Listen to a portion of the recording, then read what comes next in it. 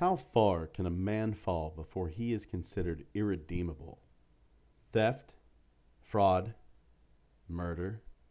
Is there even a clear and definable boundary? Maybe someone can be forgiven for almost anything. This week we explore Eugene Francois Vidocq, whose life as a criminal genius would lead him into the most unexpected of endings. You're listening to Old Timey Crimey, crimes from the golden age of yesteryear. Now, here's your hosts, Christy and Scott. Hey, gumshoes! I love calling you guys that. It's Old Timey Crimey with Christy And Scout. Scout. If it's gonna be Vidocq, I get to be Scout. Scout Mort. Wait. How do you say Mort in French? I think it's Mort. It's Mort. Yeah. Mort. Scott Mort. I mean, I think, but I don't know. I'm still very bad at French. The French have this wonderful thing of like forgetting what the word is halfway through it and just dropping off the last 7 or 8 letters. Yeah. Yep. That's a French thing. Mm-hmm. So what's up? How's your week going? It's been pretty good. Had another health scare. Oh no. But it's okay. I was in the shower and I found a lump on my testicle. Oh no. Yeah. So this is like uncomfortable talk right now, but this is important because whenever you find a lump, you have to get to the doctor. Oh yes. Right the hell away. Absolutely. Yeah. So they get me in, especially with like cancer on my mother's side of the family and cancer on my father's side of the family, and probably the dog, and just I'm like, obviously evolution is saying that like my family line should have died out long ago, just with all the genetic poison I carry in my system. But they got there, they took a look at it and went, it's an ingrown hair. And so, oh, thank God. Can you let go of my genitals now, doctor? Yes. No, the doctor says. I'm going to need to examine them a little more closely. I like making people uncomfortable. Where the hell's the porno music coming from? And what's the name of the song? It's great. Do you have that like piped in through the wall? What? Here's where we would advertise Sonos. Yes. If they were a sponsor. Yeah, they're not, though. They're not. Now they never will be. How's your week been? It's been pretty good. It's been, yeah, just kind of, uneventful. I had another Etsy sale, so that was exciting. And, but yeah, just uneventful. Just need to get myself in gear to start prepping for the new school year, for the new semester. And I found out that my classes, instead of just being in one normal classroom for my 2 classes, back to back, one class is in the music room. What's going on? I emailed and they were like, well, it's set up with all the technology you'll need. And I'm like, that's okay. Wi-Fi enabled trombones? What the fuck am I going to do with that?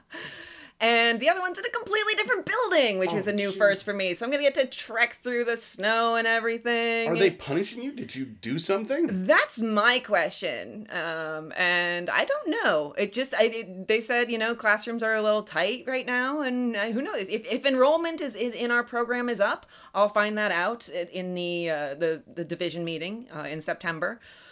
But yeah, like, I don't know. I don't care, like. Do they listen to this show? Are they punishing you for the things I say? I have no idea. Fuck those guys. No, don't punish Christy for the things that come out of my mouth. She has no control over me. I think we found this out. I'm going to end up teaching in a basement with a red stapler, thanks to you. Or no red stapler, actually. Yeah. Even lose that. Yeah, and staplers are very important because they'll bring their papers and I'm like, all right, who needs a stapler? Like 2 hands raised, and then I go get the stapler out of my office. I come back and 12 of them use it. Like, clearly some of you are just depending on everybody else to be the answerers. I would just go, you know what? You want a staple? That's going to be 30 cents. Yeah. 30 cents per staple. You can make a killing. I mean, it's academia. They charge tons for everything, so, sure, why not? Yeah. And you know what? Then, students would end up stealing the staplers. Yes, of course. Yes. Yeah. You make something high value, people will steal it. Exactly. And then they're going to end up, in a bad place, and they're going to have to escape prison over and over and over. In lots of fun disguises. Yes. Which leads us to one Eugene Francois Vidocq. Yes. This guy. This guy. This guy. Little heads up. This guy lived his life like an 8-year-old who couldn't figure out what he wanted his Halloween costume to be. Yes. You're going to understand real quick what we mean by that. But we want to make this a surprise. Yes, it absolutely should be a surprise. So buckle up. Oh my God. Yes, because you're in for quite the ride. Normally my notes, and I do scant research. I'm the first one to admit that. I'm nothing compared to the powerhouse that is Christy. You made a phone call last week. I have yet to make a phone call. You know what? Maybe it was just to keep from writing anything down. I see. I get it. But even me with my scant notes, I trimmed it down, and I was at 11 pages. Yeah, there's going to be some stuff that we're going to have to like leave out or something, or Yeah. do like a further episode. I'd love to do a deep dive because I'm sure there's some stuff. There's got to be some stuff that was missed, and it would be juicy. Honest to God, you could do it just on like his 12th birthday. Yeah, Probably the entire really. novel. So yeah, Eugene Francois Vidocq. We've been pronouncing it wrong all along. Mm-hmm. So he was born July 24th, 1775 in Arras. Or the 23rd. Or the 23rd, Or the okay. 23rd. Yeah. We see this all the time. Yes. Everything's sources differ. Sources vary wildly. He was the third child of 6. The oldest, one of the older ones died before he was born. So technically, that kind of in the growing up makes him the second oldest. Maybe there was some middle child kind of action. I know he's not quite in the middle, but, it could. I tried looking this up. I couldn't find a lot about his siblings. Yeah, there's not a lot. And why would there be? No, he definitely outshone everybody in getting attention. Absolutely. Good and bad. And he was adored by his mother, Henriette Françoise Vidocq. And his father seemed to be a little stricter with him. This was Nicolas Joseph Francois Vidocq. He was a baker.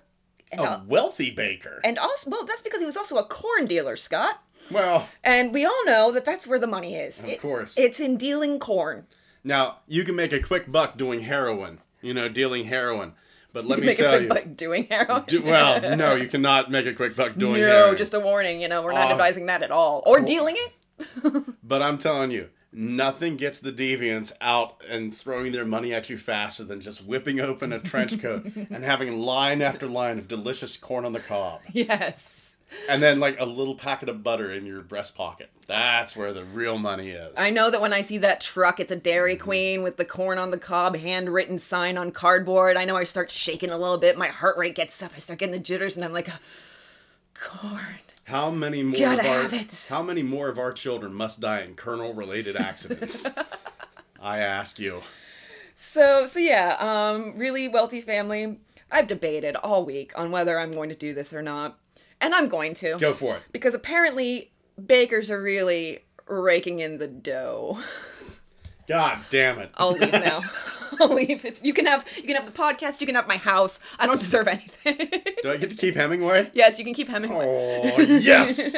Sweet. So yeah, he was a wild child. Yeah, Man. his teens, he was cunning, fearless, and lazy. Yes, which yes, is an a wonderful interesting combination, Yeah, it's an yes. interesting combination. He spent time in fighting halls. Yeah, he became a really good fencer, and he got an interesting nickname that's gonna come up later. Very much later. Okay, I'm gonna try to pronounce this, and you tell me how wrong I am. Sure. Le Varlin. Oh, no. No, definitely not at all. How did you even have it written down? Levaulrin. Oh, I have Vautrin, so I think that's maybe where. Yeah, I think yeah. That's- My handwriting's atrocious because I was educated in the public school system. So, Le Vautrin is what I'm thinking. Again, my pronunciation, my French is crap. It's merde. Yeah. So, yeah, which translates to wild boar. It's not the current word for wild boar, but it was, like language changes, evolves. It was the name for wild boar back then. I love seeing the way languages evolve. Oh, yeah. And we're seeing it happen much, much more quickly now with technology. Yes. It's interesting to watch. But my favorite example is butterflies used to be known as flutterbys. No way. They did not. That's what I've heard. That's what I've heard. I will be looking that up later. Let's find out if I'm bullshit or not. We'll have a new segment every week where I go over something that you said the previous week, and it's called the bullshit or not segment. Yes. Last week, Scott said he could fly and his hair wasn't made out of wood. Let's find out. Yes. So yeah, he started actually stealing in his early teen years from his parents. Yeah, Not a great look, Eugene. Silver plates. Silver plates, yeah. Sold them and spent everything in a day. Probably went to the candy store and just went nuts. Went hog wild, one would say. Oh, I gotta stop. Oh, I damn. gotta stop. Damn. I gotta stop. Damn, Christy. 13 years old. 13 years old. Yeah. I don't think he spent it on candy. With his like cunning and fearless attitude, I can almost guarantee a prostitute was in there someplace. Of course. Prostitute and booze. Of course that would be your theory. Prove me wrong. Okay, well, I can't. We'll get the memoir. There was prostitutes all over these notes. Or, if you want to prove Scott wrong or prove me wrong, you can get the book off of our Amazon wish list. I'll make sure it's there. I'm pretty sure it's there, but I'll double check. So, link is in our social media. Just a note. So yeah, he was arrested and put in jail for 2 weeks. And then later found out that it was his dad's idea. Dad trying to teach him a lesson. Classic dad. And here's what Vidocq learned from this. Not a goddamn thing. Not one thing. Oh, no. Not one to learn from experiences for a little while in his life. It took him a while. Yeah, because at 14, he steals a large amount of money from his parents' bakery, runs off to Ostend to leave for the United States of America. Now, here's one thing that I read in one source. This was on a website called Alcation by the username is Flourish anyway. She seems to be a travel writer, and it looked like she'd actually gone on a tour discussing Vidocq's life. So this might come from the mouth of a tour guide, so I don't know the veracity of it. But the reason that he fled and stole, and I have 2,000 francs from his parents That's a from lot of bakery. hot dogs. That's a lot of buns. Yeah. And the reason that he did it was because he accidentally killed his fencing instructor. Which, on the one hand, I was like, I'm only seeing this in one source, but on the other hand, I'm like, it's Vidocq. It's Vidocq. I wouldn't put it past. Oh, yeah, we have to... That's going to be a thing. Yeah, it is. So, yeah, I don't know for sure how true that is, because, you know, I have nothing against tour guides and such, but you do want to spice things up. Yeah. And there is that temptation, I'm sure, to exaggerate, especially when you're in front of people and you want to get those oohs and ahs and you know, so. And once again, it's a game of telephone. The Yeah. tour guide may have been absolutely sincere, but the tour guide before them was told. Yeah. By some guy named Harry Steve. Who went, you killed a man, fencing, and that's why he ran off. Give me your wallet. So yeah, he intended to sail. Now, I don't have to the United States, I have to the Americas. So that could be a variety of places. Yeah. But in, this general like side of the planet. But he ended up getting swindled. Defrauded in a day. Yeah. All that money, poof, gone. And so he's dead broke. So when you're dead broke, Scott, and you gotta get some work, and you're away from home and you're 14 years old, possibly you killed your fencing instructor, where do you look? Prostitution. No. Try again. The circus, essentially. Traveling entertainers. Carny, folks with weird teeth and small hands. Yes, to quote Austin Powers. Yes. So yeah, he went to work with a troupe of traveling entertainers. Wasn't really the fun ride you'd expect it to be. Received regular beatings. Yes. And, bitchin' way to earn a paycheck right there. yeah. And also was a stable boy at first. From the get-go, he was a stable boy. So you're shoveling the shit, basically. You're taking care of the horses, which I'm sure has its high points, but there's also the low points, and the low points are shoveling horse shit. Well, here's the thing, too. He actually gets promoted Yes, he at does. one point. And you would think that'd be better. You could call it a promotion, but I don't know if I would. Vidocq is so malnourished and beaten so badly that somebody looks at him and goes, you look like one of those cannibals. Do you want to be a cannibal? And Vidocq, because he's receiving regular beatings and is having hallucinations, just says, yeah, and they just take it as yes. And so he played a Caribbean cannibal who ate raw meat. Yeah. Yeah. He was a gimp. He was a gimp, is what he was. He was a freak. They had them in freak shows back in the 20s and 30s. You had the one guy that would bite the heads off live chickens and then drink the blood and eat them, and that's what he was. Mm-hmm. And yeah, so that's how he was earning a living for a little while until he really started to be like, like, this is raw meat. I want to clarify for sure, because when I first read this, I was like, he's raw meat. I thought he actually was having to cannibalize. I was like, I realized that's ridiculous. You could eat any raw meat and just like say that, he could be eating beef, he could be eating raw chicken, and you could say that it's human. So, but still, it's gross. It's disgusting. I'm sure that there were some really fun salmonella incidences and other really excellent diseases. Every time he pooped, I bet it looked like a zoo. Just with the tapeworms and stuff. Because this isn't even raw meat. This is raw meat before the age of Louis Pasteur. Yeah. It's pretty nasty, and he was not able to uphold this. So he then switched over to the puppeteers. But that didn't work out for him so well either. Mommy, I want to be a puppeteer for Halloween. Yep, there you go. Mommy, I want to be a cannibal for Halloween. No, I don't. No, I don't. Please. So, yeah. Was in the puppeteers. And this is the beginning of Vidocq's association with the ladies. See, this is why I said he probably spent all the money in a day on prostitutes. Yeah. Because he's around 14, 15 years old right now, and he starts making eyes at the boss's wife. Yes. And the boss's wife looks at him and goes, I smell death on you. Just, no.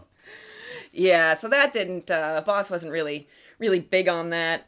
So then he goes and he finds a peddler and works with him, like just basically finding work where he can. I want to be a traveling salesman for Halloween, Mom. Buy me a briefcase. And some pots and pans. So. Would you like to see our fine selection of Kirby vacuum cleaners? This is the Encyclopedia Britannica. No, that didn't work. Encyclopedia Britannica. Volumes A through Z. It's just fun doing the voice. It really doesn't even matter what I say. Exactly.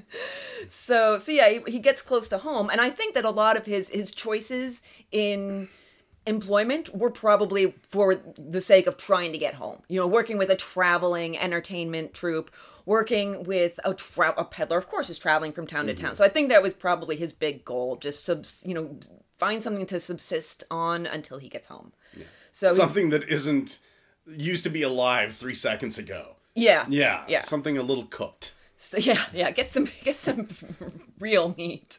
I mean, his dad's a baker. It's right in the name. Yeah. Bake. It'd be nice to have warm food that isn't, I can't feel the pulse in anymore. Ew. So, and his mom was thrilled to have him home, Open arms. I mean, she was adoring. She really was throughout his entire life. And we should, just to set this in historical perspective, while all this is going on, the French Revolution is just kind of simmering in the background. Kind of like it is in America right now at this moment. Yeah. So you've got a lot of, but the reverse. A lot of traditional ideas and philosophies and ways of living that are being traded in for the shiny new. And I think that's important that his formative years were spent in this environment of, trading the old from the new, which could lead to, I'm going to say, innovation. Not necessarily, just new ideas. I'm just going to leave it at that. So this is, of course, going on, the French Revolution. So at the age of 16, in 1791, young men in age of, political upheaval and revolution, they join the military. So he joins the Bourbon Regiment. I like to think he thought he was going into a bar. Yeah, he probably did. Yeah. This is going to be fucking awesome. I get paid to do that? Oh, shit. I don't think he was so shit about it because in about 6 months... Yeah. Mommy, I want to be a swordsman. Yeah. He really took that Le Vautrin and he ran with it. 15 people he challenged to duels. He won most of them. he killed 2. Yeah. Yeah. That's called winning. That's winning. Yeah. Yeah. And spends about 14 days in jail, which seems like a lighter punishment, but I guess dueling was approved of. I guess 7 days per person you actually kill, I guess, maybe. Yeah, that's about right. While he's there, he helps an inmate escape. Yeah, yeah. Just because. Yeah. I don't want to leave, but you do? Shit, here's the key. I'll help. Yeah. It is hilarious. I was telling a friend about this, and he goes, "Wait a minute.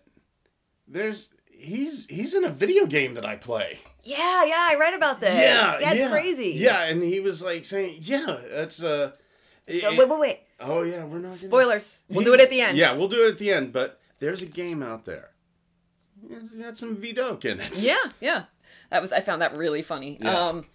So, and then another historical perspective thing, I was lining up timelines. This was the same year that Louis XVI and Marie Antoinette fled. I'm pretty sure it was Versailles they fled, and then they were captured. So, fleeing places becomes sort of a theme. Mm-hmm. So, maybe he was inspired and was like, you know what, I can do it better. So then he gets another promotion. Man, does he... His promotions, when he gets promoted... It doesn't end well. No, it doesn't. 1792, he's promoted, but then during the actual promotion ceremony, he challenges a superior officer to a duel.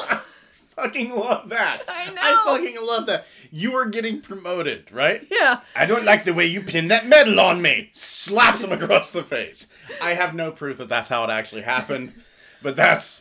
Who knows? I just picture the officer looking down into the like on the stage as he's getting promoted. Vidok just turns his head slowly and goes, "What are you looking at, you bastard?" I'm just like, where am I supposed to look? It's, forward. You're having a medal pinned on you. You're being promoted. I'll kill you. Do it. Yeah, Why don't I have a French accent? There needs to be some sort of separation with the characters. Getting meta. Mm-hmm. So yeah, this is striking a superior officer, because when the other guy said no, it's exactly like you said, right in the kisser. Yeah, to the moon. Strikes him. Yeah, which could lead to death by hanging. It was a sergeant major. Yeah, he was being promoted to corporal, which is essentially you're no longer on the front lines getting shot at. Now you're a secretary. Yeah. He's like, I will not be a secretary. Yeah. Think about that. It's like you're no longer like a nameless person on MASH. Now you're radar. Yeah. That's exactly what it is. And you've just struck Cunningham. You don't do that. Oh, these MASH references are going right over my head. So then, yeah, he goes AWOL. Mm-hmm. Because he doesn't want to die. No, he doesn't want to die. I can't blame him for that, really. I can blame him a little bit for the duel and striking, but, that's who he is. So I picture him, like, running away, speaking to us. You've really screwed the pooch on this one now, Vidal. Yeah. So he joins this regiment of light infantry. I want to be a mercenary. That's called the 11th Chasseurs. And he hides his past. He doesn't, obviously, if they knew about his past, they probably wouldn't take him, and they would maybe turn him in. So this is, the beginning of false identities and hiding past and everything. And then he gets caught in 1793. So it didn't last very long. He does get caught. So he flees to an enemy camp. There were so many times during my research that I just had to sit back in my chair and just laugh and marvel. It's crazy. It's bonkers, and I love it. I want to be a traitor for Halloween, Mom. Yeah, and there was a general who had tried to... I couldn't tell if he had been behind it or if he had just been involved in it, but there been somehow involved in a failed military coup. So he goes off with this general to an enemy camp. And then he ends up coming back to the Chasseurs. If there's one thing about Vidocq, it's that back and forth is a theme. I want to be a soldier again. I want to be on a horse, Mommy. My voice just went real weird for that, and I liked it.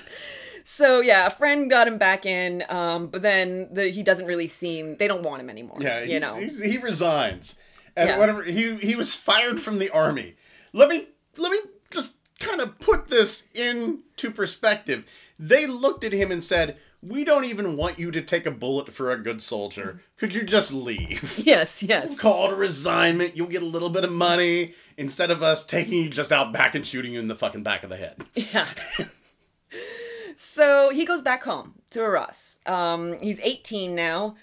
Quite the womanizer. I wrote this down. I wrote this down in my notes. I said 18 years old, returns to Arras, is a pimp. And then I realized this guy has done so much that I can't write that down because there is a possibility I forget that he wasn't actually a pimp. So I actually wrote the word metaphorically right beside of it. Oh, I like how you had to remind yourself. That's Yeah, funny. yeah. And of course, you know, being a player like Vidocq is, leads to a lot of angry husbands and a lot more duels. Yeah, lots of duels. At one point, it appears, and again, I believe, if I'm correct, I should have noted it. I think this was from the Alcation site. He was trying to save some aristocratic women that soldiers were trying to haul off. Like, you know, it was not a good time to be noble, you know, during the French Revolution. So he killed the soldiers. Yeah. And ended up in jail for a little over a year. But Daddy to the rescue. Yeah. It astounds me how many women that he slept with. Oh my gosh. Because this was not a good-looking man. Look up the pictures of Vidocq. He looks like an apple carving that's been left out for a week and a half. Okay, but here's the thing. He looks like the kind of guy that has charisma. Yeah. He's got, in one of the portraits, and we'll make sure we put this up, he's got this sort of charming smirk. Yes. And you just want to know what he knows, you know? So yeah, like, I definitely wouldn't call him necessarily a good-looking guy, but very frequently that charisma and just that sense of like adventure loving, you know, just really that wild side of him probably was what was attractive to a lot of the ladies. He also did lie frequently. Yes. Yeah. Yes. And he was also sometimes lied to. He got married to one Anne-Marie Louise Chevalier when he was 19 because she had a bit of a pregnancy scare. Yeah, they were playing hide the baguette on a pretty regular basis. And, yeah, he marries her. 19 years old, marries her. And, but then she's not happy with the baguette that Vidocq can supply. And there's also no pregnancy. Right, there's no pregnancy. So she ends up, Cheating. hiding the baguette a little bit more with Adjutant Pierre-Laurent Verlaine. Yep. Yep, I think I pronounced that right. Probably. Yeah. I left off the last two letters of each word, so I think I did okay. So yeah, he again goes back into the army, but doesn't stick around. I want to be a soldier, Mom! I want to be a soldier again, Mommy! But doesn't stay very long again, so he decides, you know what? All the ne'er-do-wells chill out in Brussels. I'm gonna go to Brussels. Mm-hmm. I don't know why that like was a hub of not demonic activities. The frickin' Hellmouth. Who knew there was a Hellmouth in Brussels? Somebody alert Buffy. That was fucking obviously London. Yeah. Actually, Clearly. probably. I bet the occult was pretty big in London around this time. Oh sure. Yeah. So yeah, he heads off to Brussels to chill out with all the ne'er-do-wells, and he's quite the rake. Yeah. Our Vidocq. He definitely defines the word rake. He would do well in, you know, I know the time period is off, but in like a Regency romance novel, he would definitely be chasing all the pretty skirts. And this is the guy that was going to end up on that one kind of bland episode of Unsolved Mysteries if it was modern times. Yeah, yeah. Like, he defrauded 7 women of their money. I'm Robert Stack. You know? we aren't talking about UFOs or murder this week. It's just... we got, like, some guy shoplifted something, and, like, this guy who took this bitch's money, and now she's upset. Yeah. I hate my life. So he starts living under the name Monsieur Rousseau. From Lille. Yes, from Lille. And goes into the flying army, which doesn't really seem to be an army so much as just, like, a marauding band just kind of raiding and pillaging. I'm a barbarian! Under the name of an army, yes. I want to be a Viking, Mommy. And yeah, not really an army. And he finds this rich widow, he's still living under this assumed name. He has what I called his wingman tell her that he was an aristocrat on the run. And now, this is in Brussels. It's possibly, according to some notes, and I'm going to get the pronunciation on this completely wrong because it's not even French, and so I'm even worse off. The Baroness Dixel? Dixel? Maybe they don't pronounce the X. Dixel. Dixel. The Baroness Dixel. Which, okay, this didn't actually lead me anywhere, and I wasn't able to find the time to do the deep dive into a completely, almost entirely irrelevant factoid if it had proved to be true. But I just want to state that I looked her up. And again, we don't know for sure that it was her. Right. But we don't have a name, just Baroness Dixel, and I couldn't tell. No, Dixel. Baroness Dixel. Whenever you're looking up gay porn, that's what the little dots on the screen are called, Dixels. They're not pixels. They're Dixels. Oh my god.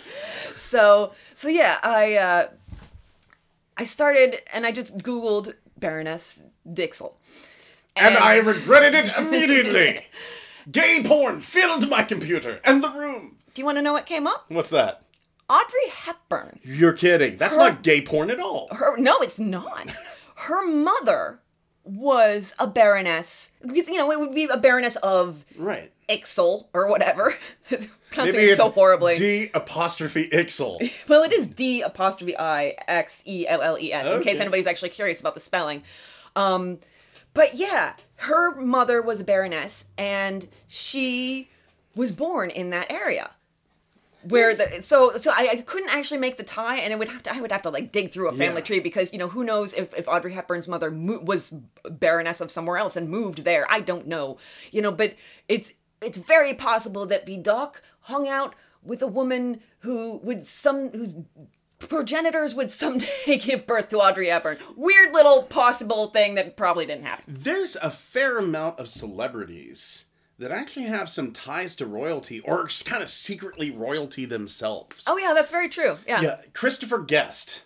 I don't know if you know who Christopher Guest is. Yeah. If you haven't seen any of the Christopher Guest films, my God, you're either going to love them immensely or hate them incredibly. One of the two. They're comedy of their own kind of genre. Mm-hmm. Christopher Guest is a lord in the House of Parliament. So it's Lord Christopher Guest. So, who's Christopher Guest's wife? Jamie Lee Curtis. Seriously. Lady Jamie Lee Curtis. Well, if you're a lord in the House of Parliament, is that the same thing as being an actual lord of a manor? Yeah, because there's the House there's the House of Lords and the House of Commons. Okay, all right. I just want to make sure because my remembrance of that, the politics of Britain are long ago. Oh, and believe me, I'm probably 100% wrong. But no, that'll be for next week's bullshit corner. Exactly. Also from Game of Thrones, Kit Harington, who plays Jon Snow, and Rose Leslie, who plays Ygritte, and they get together on the show. And then they got together in real life, and they both have aristocratic backgrounds. Okay. It's very much like this is so cute. Stop being so cute. When am I gonna get a chance to date Daenerys? That's all I want. Not Daenerys herself, but the actor that plays Daenerys. Oh, she's gorgeous. She's adorable. She really is. Yeah, it's not even just gorgeous. She's not even like stunningly beautiful. She's just adorable. Mm-hmm. Yeah. She's also a very, very strong person. She went through I believe it was an aneurysm. Yes. During the filming. Yes. Yeah, she had to deal with that. Yeah. Oh, boy. That's incredible. So anyhow, back just to makes her more attractive to me. A good aneurysm, just so sexy. It's an interesting fetish, but I'm not talking about the strength of the woman, but you know. I'm not gonna kink shame. So yeah, he does end up. They end up engaged, Vidocq and this possible baroness. He tells her. He admits, everything comes out. I'm not really Monsieur Rousseau. I'm not really an aristocrat of any kind. So he does. The engagement ends. He leaves Brussels, and she's like, Here's a small pile of money. Take it with you. That's your reward for lying your ass off about something as incredibly important as your basic identity. Nice lady. In a weird way, though, you almost have to feel sorry for Vidocq at this point because he loved this woman so much that he came to her, this scoundrel, goes to her and goes, I gotta tell you something. I love you this much. I have to tell you something. My real name is Eugene Francois Vidocq. And My dad's a baker. my dad's a baker. And a corn dealer. Yeah. And if you want me to leave, now I will. So it was a thing where I've got to feel a little bit sorry for him, because this is him, like, kind of going like, I can get on the straight and narrow. Yeah. But it's a seed in there, and whether that seed will germinate or not, we don't know. But there's something there. You don't know. You don't know. We did the research. We fucking know. You sitting on your ass, lazy. I worked for fucking hours on this. I have carpal tunnel. So Without my bifocals on, too. in the snow, 6 feet deep, uphill both ways. Well, in a call center. So Yeah. I think I would have rather written this in the snow, quite honestly. On my deck. And in my home office. So What do you do with a whole shit ton of money that your angry girlfriend has given you for lying? You blow it on women. yeah. Parisian. Yeah. Parisian women. My man. La femme parisienne. I wonder if you need the La Femme because Parisienne is the female version. I'm not going to go into that. That's okay. I'm gonna stay put in that rabbit hole and stay over there, and we're just gonna keep a nice safe distance from each other before I go completely geek and talk about things I don't even know about. Right on. So yeah, 1975. Nope, not a time traveler. 1795. There There was it is. so much. Like when I was writing things down, there were so many times that I got the century wrong and had to retype it. It was I did the ridiculous. same. Yeah, I did I don't the know what same. it is about this one. Lots of dates. That's part of it. So yeah, at this point in time, he says, "Mommy, I want to be a gypsy." Yes, he does. Which I'm gypsy for love. we know the term is now a pejorative. It is? Yeah. Oh yeah. Jesus Christ, when did this Yeah, happen? against the Romani people. It's been for several years. Oh Okay, to some people it's considered a pejorative. I think some people don't because you have like shows like My Big Fat Gypsy Wedding, which I don't even know if that's still around. Am I but- still allowed to say he gypped me out of like $5? No, Oh, no. Jesus Christ. Fuck. God damn it. Yeah, that's considered. It's kind of like saying like back in the 90s, a lot of people would say he Jewed me. No, Jesus Christ. it's sort of along that same line. So Oh no, I've become my mom. Like, to any Romani people out there, I didn't know. My mom, to her dying day, would call, that collared woman is so nice. And it's just like, I know she means well, and I'm sorry. But it's a thing where I didn't mean it. I'm sorry. I think the episode art for this week, which you'll think is even more funny when I show you the previous week's episode art that is going up tonight. I know that that timing sounds weird, but it's how it works. It should just be a picture of your face instead, and then the more you know rainbow. And just me go like, I've been a racist bastard and didn't even realize it. So yeah, but this is what they were called at the time. So we're going with that. Because probably at the time they might have even preferred it. We don't know. We can't ask them. They're dead now. But Bohemian Gypsies wanders around some and then falls in love with another woman. Francine Longuet. Yes, I would say Longuet. Longuet? Maybe. Oh, I don't know. I don't know how that GU works, but Longuet. Welcome to Pennsylvania. Longuet. Du Bois and Versailles. Francine Longuet. Wilkes-Barre. That's part of my my scare quotes American accent that I would do sometimes. I would torture Jackson a little bit with it when we were in France when his pronunciation got particularly bad. I would be like Escargot, please. Oh, poor favor. I'd like a crepes. S'il vous plaît. So yeah, Francine Longuet. He falls in love with Francine Longuet. Notice how the voice completely changes It with does. the French stuff. It's very much similar to how I would walk into a French shop, and it's very important that you say the bonjour. Mm-hmm. They greet you and you greet them. It's very important. And so I would walk in, and this is my fairly normal speaking voice, and they'd say, This is what I call Professor Christie. yes, That's this voice. Yes, this is Professor Christie. Yes. And so I'd walk in, and they'd say bonjour, and I'd say bonjour. I can almost, for some reason, I can't get the pitch right today, but yeah, my voice would automatically go to match that like high sweet pitch. I loved it. So yeah, the American I'm calling sweatpants Christy, and then the French pronunciation I'm calling seductive Christy. Yes, I am varied and I contain multitudes. There you go. Including professors and bad American accents. So yeah, this is an interesting occasion, an event with Francine. He falls in love with her. She leaves him for a real soldier. Not one on Halloween. Yeah, not a Halloween soldier who's going trick-or-treating. Which is kind of a bitch because he was a real soldier. Yeah, at one point he was a real soldier, and then he was also a fake soldier. So, it's not like he wasn't, but yeah, she does leave him for somebody who is presently an active soldier. He's the Brontosaurus of soldiers. Yes. They were real, and then they find out, whoops, well, Brontosaurus didn't really exist. It's the Patasaur, and now they're real again. Yeah. So, yeah. He is the Brontosaurus of soldiers. Yes. And have to bring it back to dinosaurs somehow. Now you say, okay, that was bitchy of her, but she definitely didn't deserve what came next. No, Vidocq beat them both. Both of them. Both of them, absolutely. Like, relentlessly to within, I'd say, 1/4 inch of their lives. Yes. The soldier sues him, and I can just hear Vidocq going like, who's this soldier now, huh? Bam, bam, bam, it's me, ha ha. We're really joking about domestic violence, but it's historical. It's historical and hysterical domestic violence. Yeah. So why are battered wives never deep fried? I'll be here all night. I'm hiding in my papers. I don't want them to see my face.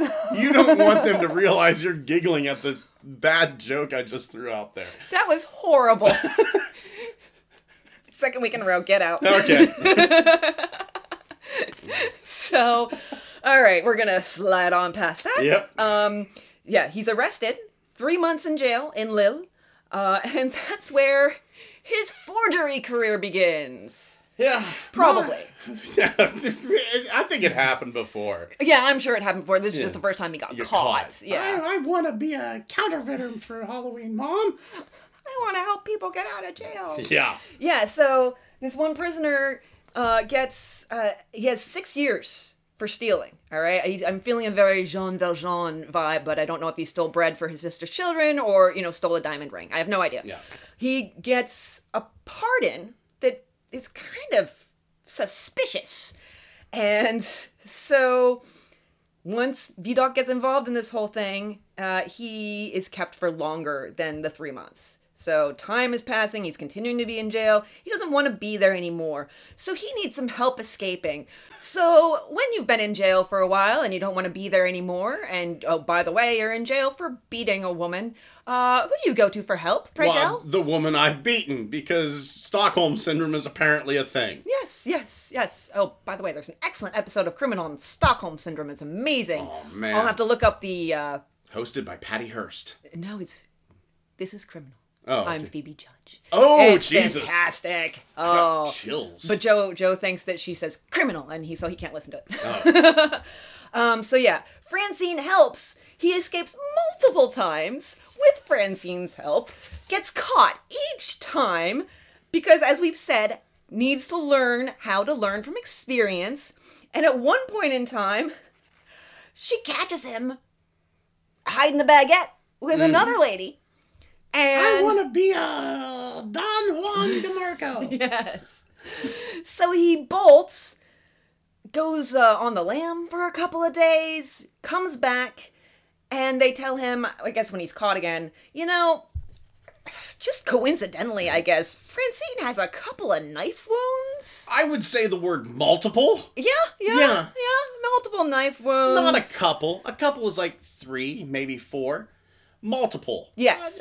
9. Enough 3 to times qualify. 3. Multiplication. Enough to qualify for, say, an attempted murder charge. Yes, which is now on his head. Francine says they were self-inflicted, ends up in jail for helping him escape 6 months. They stop talking. Yeah. One would think that would kind of be the nail in the coffin of that very turbulent, kind of freaking horrifying relationship. I've seen it happen though on both sides. I'm not saying that it's like women. I've seen people hurt themselves and blame it on their spouse. And the coming back thing, they say it takes 6 times for somebody who's being abused to leave and actually have it be permanent. And also, they say that, and I say they say, these statistics are all, I think they're fairly widely known. I don't have an exact source for this because this is just spur of the moment. Right. But they say that the time of leaving a domestic abuser is actually the most dangerous time. That's when, one of the times they're most likely to kill you. Yeah. So, it's just some domestic violence statistics for you. Yeah, I believe it is 6 times. I could be wrong and it could be 7, but I feel like it's 6. Maybe that's just because I'm looking at 6 on the paper. That's very suggestible. That's frightening. And it's the thing where I was in not a heavily abusive, physically abusive. I can't say it wasn't even not physically abusive. Because I was hit a couple of times. Mm-hmm. But I was in a very mentally abusive relationship. And it was a thing where, a lot of people are sitting back. They're going like, I'd never stay in that. No, in these situations, it's turned up on you so slightly. Mm-hmm. It goes from, it isn't like a switch where it's like the person's loving and then all of a sudden one day they snap. It's little increments. It's the frog in the boiling pan of water. Yeah, because there's the abuse cycle. So right. like after it happens, the love comes and the apologies, and I'll never do it again. And so that's a big part of why it's so hard for people to leave. So but there's apparently 6 months in jail for helping somebody escape and then they probably stabbed you and you got them off of an attempted murder charge. That'll do it. Or he just was like, I don't want to talk to you anymore. So, but he, at least he still has the forgery charge on him. He's sentenced to 8 years hard labor. It was like, are we going to say this together or not? I guess we are. Yeah. I was kind of wondering, is there soft labor? And I found out, yes, there is. Oh, really? You can be sentenced to soft labor, which is kind of like building chairs and light. Whenever they make you the old thing of like, oh, he's making license plates and Sing now. Yeah, that's soft labor. Okay. Hard labor is like you're out in the fucking road. Or you're a galley slave. Yes. Which is basically, so galleys were the ships that you had all the men sitting side by side and they have the big oars and the men are sitting there and they're moving the oar together, rowing, some might call it. And sometimes words just fly around in my head and I have to grab at them. He's in a prison in Bicêtre, where he has one failed escape. And of course he does. Then they're going to transfer him to Bagne, something like that. Bagne. Banana. It's pronounced banana. He's going to be transferred to Banana, which is a really whimsical name for a prison for galley slaves. Yeah. Which is I want to be a galley slave. Which is in. I don't want to be a galley slave. I don't want to be. Mommy, I don't want to be a galley slave. Which is in. Are you ready? Mm-hmm. Brest. Yes. So he doesn't. I have tea. Tea. So I mean, this is the inmates have the chains on their arms and their legs. It's a max security prison. Yeah. So he en route to Brest. He gets a uniform by bribing a guard, a sailor's uniform, and escapes. Yeah. This is the thing that surprised me. He's apprehended again. He's caught due to lack of papers. This time in history, your papers were extremely important. Oh, yeah. Very, very important. Yeah, you should probably be carrying those everywhere. Yeah. And while he was in there, though, he learns savate. Yeah. Savate is a French martial art, which I didn't realize was a thing. Neither did I. Yeah. It was things we learned. I'm going to be racist here. But it's about my own people. Okay. So it's okay. All right. I'm like the Richard Pryor of the French. So I thought the French martial art was just like putting your hands up in the air and going, Je me rends. Which I believe, I could be wrong, but I believe that's how you say I surrender. Okay, all right. Je me rends. All right. But yeah, I looked this up. Savate, there's actually 2 different styles of savate. One is where it's like heavily heavily dependent on foot strikes. Okay. And you actually, instead of attacking with the entire foot, it's like with the ball of the foot. Man. Right? So it's like compressing all that energy into one spot. And then there's a version of it where you just mercilessly beat somebody with a cane. So, Oh, well, yeah. that's another version. Yeah. So you have version 1 and version 2. I think version 2 sounds like a lot of fun. So, so yeah, he learns savate, escapes dressed as a sailor, which Mommy, I want to be a fake sailor. So I don't know how he learned savate so quick. Did they jack him into the fucking Matrix? I don't know. Quick study sometimes. Yeah, I guess so. And then he gets caught and he says, I don't have my papers. My name is Auguste Duval. So they're like, all right, we're going to check this out. And while we check this out, we'll just toss you in the prison hospital, which a lot of hospitals were manned by nuns and they were run in abbeys. Womaned by nuns. I know. I'll leave. So, we actually visited one. It was an abbey that became a hospital. They have like beds all along the sides of the walls and then curtains over them. And they have, it's really amazing. It's actually very, very cool. My father was not for his entire life, but he was a very sick man towards the end. The last 10 years of his life. The hospital that he went to, Sacred Heart Hospital in Cumberland, Maryland. Nuns. Nice. Nuns everywhere. Yeah. We were Lutheran. We don't have nuns in Lutheranity. That's right, I said it. Lutheranity. Lutheranity? Lutheranship. Yes. Luther Lexington? Oh, okay. No. No. Different podcast entirely. Absolutely. So he's like, all right. How do I escape in the middle of all these nuns? I don't know. I want to be a nun for Halloween, Mom. Your boy. I want to be a nun. He steals a nun's habit and wears it to escape. God damn it. Oh. This becomes an English sitcom at this point. It's Vidocq. Wah, wah, wah. So he ends up, after he escapes as a nun, he ends up going to Collet, which is Latin for cabbage. Oh, Little okay. fun fact right there. He works as a cattle driver. Oh, I missed that one. Yeah. Mommy, I want to be a cowboy. My He's God. a cattle driver. While driving cattle through Rotterdam, he gets shanghaied by the Dutch. I just want to make a quick point here.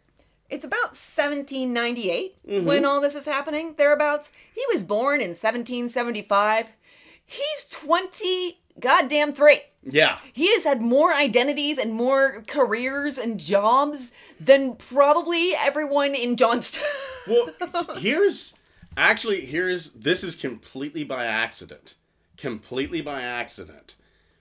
Whenever I was training at my current job, which is working for a cable provider, I would tell, these stories on my breaks to my new friends about, I did this, I did that. So on this page that's right next to this is the list of the jobs that I've had in my life. Oh, okay, all right.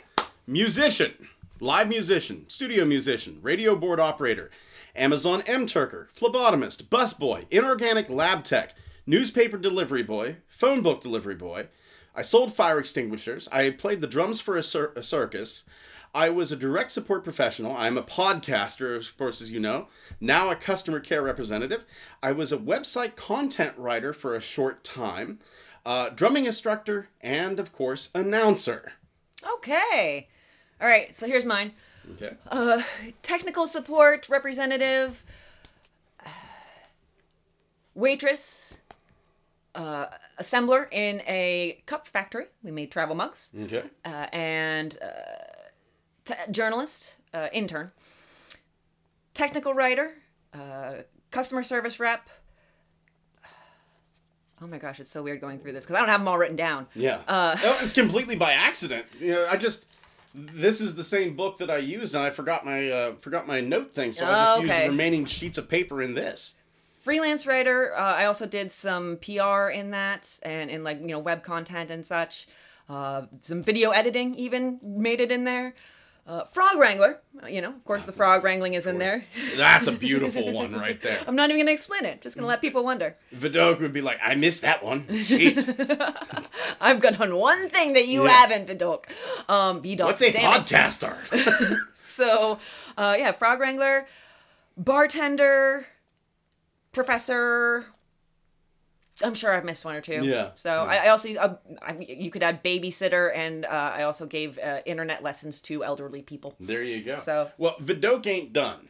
No, he's 'Cause not by a long shot. I couldn't figure out how this happened, but somehow, after he's shanghaied by the Dutch, he turns it on them and begins a short career as a goddamn pirate. Yeah, becomes a privateer. I want to be a pirate for Halloween.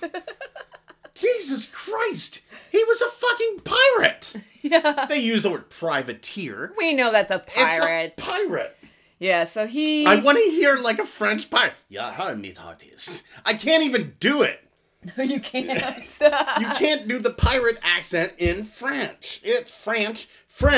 You can't. French is whenever you take ranch dressing and French dressing and mix them up and get fat off lettuce.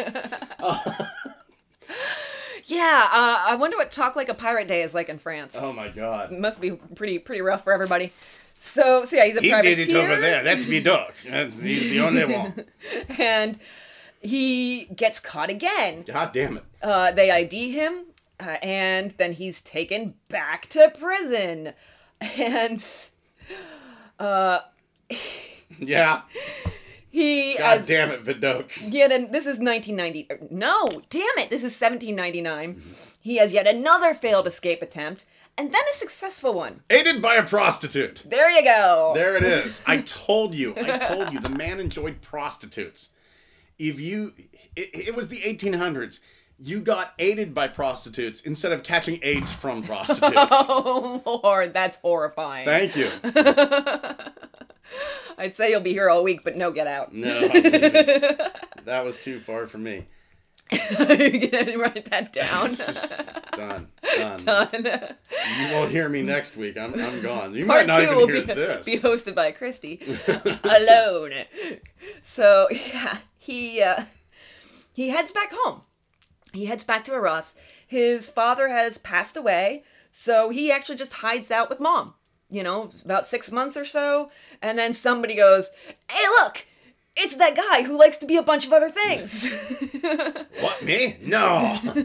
That's the problem whenever you have had 787 jobs. And identities. Yeah, you've worked with everyone. Plus, he's in his hometown. Exactly. But interestingly enough, this is the redemption story Yes. right here. This is one of the men that he was in prison with before, a friend of his, who actually he tried to blame for the forgeries that he committed, Herbeau. It plays an interesting role in this. They find him, he's arrested, sent to Louvre, which I thought was just a museum. Stupid me. Apparently it's a town. Vidocq is sentenced to death. Yeah, he'd already been sentenced to death, But now it's for realsies death. but he'd been sentenced to death in our favorite place, Scott, Yeah. in absentia. Yeah, that's right. That's the second week in a row. Oh. So yeah, he was sentenced to death in absentia, and yeah, so he actually this is it's getting pretty. It's getting scary. It's getting real. Yeah. Yeah. Shit's getting real for Vidocq. And so there's a local procurator general. I don't know what that is, and I'm not going to lie and say I looked it up because I didn't. Did I? I think... I'm just assuming I don't think it's I even wrote it down. I don't know what this is. something related to the law because this is a man, ironically named Ransom. And Ransom. Ransom helps him file an appeal. And so he's waiting for this appeal to go through. During this time, his wife, remember way back from the pregnancy scare and everything, she divorces him. So he's been hanging out in the prison just waiting for the appeal to go through. And finally he's like, screw it. I'll just do what I do. He escapes in 1805. He jumped out the window and into the river in late November. I think it was north-ish France, because that seems to be where a lot of things take place for him. So yeah, just jump out of a window and into the river. I mean, he was like, you know what? There's no nuns. I can't bribe anybody to give me a sailor costume, and I don't know what I want to be for next Halloween, so I'm just going to jump out of a window, which apparently they didn't even bother to bar. I want to be a snowman. I want to be a popsicle. But why would they bar it? You know, it's kind of like the whole thing they did with Alcatraz. It's like, you know, jump in the bay, get eaten by sharks, jump in the river, freeze the fuck to death. Well, in November, but what about June? Maybe it's like the screen doors. You put the windows in for winter. They're just, it's getting warm. Let's put the bars up, boys. Yeah. So he spends, 4 years on the run. 4 years a fugitive. Out on the lam. During this 4 years, he's in Paris, and he witnesses the execution of Herbeau. Yes, César Herbeau. This is the man from the forgery incident. So he knows this guy. Yeah. And yeah, it does seem to put him on a new path, or at least attempt to. Yeah, he tries to go legit, but everybody goes, I know who you are. Yeah. You're the dog. Get the Harpo Marx glasses off. Yeah, the ex-cons come, in droves, and they're like, fence this shit for me. Yeah. His ex-wife is like, blackmail maybe? Yeah, some blackmail. bit. Let's do that. So, there. Hey there, V. How you been? You been good? Yeah, I've been good. So I need like 50 francs. What? Yeah, But 50 francs. We're divorced, and I didn't even get like there was no settlement or anything. Be a real shame if the Jean du Marais. Oh. I don't even know what that is. I'm just making words up now. Be a real shame if something would happen to your head. So I'll take that in 10 franc notes. I guess that's a thing. I'm not certain. I'm not from here. Where's my sailor's costume? Where's my nun's habit? Oh, I need to escape. It's not sexy time right now. So yeah. Oh, you imagine that. He's got... Oh, role play for Vidocq? Yeah. That has got to be something. I bet he loves it. I bet it's his thing. Oh my god. You be the naughty nun. I'll be the sailor who's also I think he was the pirate. naughty nun. Yeah. I'll be the naughty nun who's also a pirate with an eye patch and a hook for a hand. A hook for a hand. And a soldier's bayonet on my side. And I'll roll a 20 and do double damage to that booty. Yeah. But yeah, it's not really working out for him because he does get arrested again. It's right before his 34th birthday. 1809, and he is not up for it again. I think after seeing what happened to seeing Herbeau's execution, all of this being in and out of jail, escape attempt after escape attempt after escape attempt, he's like, you know what? Not again. So he says, you know what? I want to be a spy for Halloween. Yeah, exactly. Mm-hmm. He ponies up his services as an informant. He does end up going back to prison, but it's as a spy. Yeah. Which is, to me, something about that, all these times, he went to prison, and then he got out, he escaped, or failed to escape, whatever, and then now he willingly goes back in order to stay out. Yeah. I literally have written in my notes, man, this guy. 21 months. Yeah. A spy. This might be one of the longest terms he's actually spent in prison because he's there willingly and he's got to do it in order to get clear. 21 months and he's fucking good at it. He's really good, yeah. He is incredibly good. So good that whenever he earns his freedom in 21 months, not really. Yeah. Because he's still under the thumb of this agent named Henri. Yes. And Henri goes, oh, you're still a spy. You're just going to be a spy on the outside. Now you're going to help us catch criminals before they're in here. Did you see, did you see how he was released? Oh, yes. I loved this. Oh, yes. They go, if we just release him, they're going to know. Let's make it look like he escaped. Come on, Vidocq, you're going to, we're just going to let you do the thing you do best. Yeah. We're going to step back. And you just go the fuck to town. You pull a Vidocq. Look at this. Look at this. Look at this. He's dressing up like a llama. He's a fucking llama. I thought you were going to go with lobster. I don't know why. Because it's so delightful. Wait a minute. The llama's a lobster. It's got little claws. It's a lobster. lobster. It's a lobster. And then he ate the costume. So yeah, they have to make it look like an escape because nobody would believe anything else. But you definitely would believe an escape. I put that in because an escape is more believable. I had to use italics. Yeah, this is where I start to use the word fucking in my notes in front of everything he does. Continues to work on the outside as a fucking secret agent for the Paris police. Yep. What the fuck? Basically, he is. He's working as, a spy, and his cover is that he's an escaped convict, which is kind of the truth. Yeah. It's definitely an act he can pull off, that's for sure. And yeah, he would go, he basically threw himself into the world of criminals, into the sort of underground, of Paris. And he would basically get the scoop on any, you gonna do some crime soon? Yeah. Oh, what crime are you gonna do? Burglary? Oh, okay. I'm just ignore me writing that down. I'm not doing anything. This paper.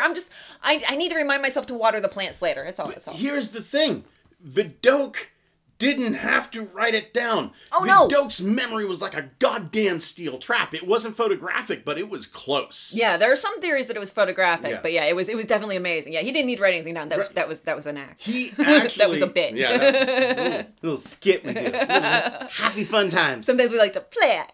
He would actually find himself inside the prison every once in a while, wandering around to memorize faces. Yes, he would do that to memorize the convicts' faces so that in the future he would be able to pin them down. Yes. When he saw them doing crime or approach them in order to sort of get, into their good graces. And yeah, it was absolutely crazy. He would wear disguises. He had all these false identities, which works with his actual, past.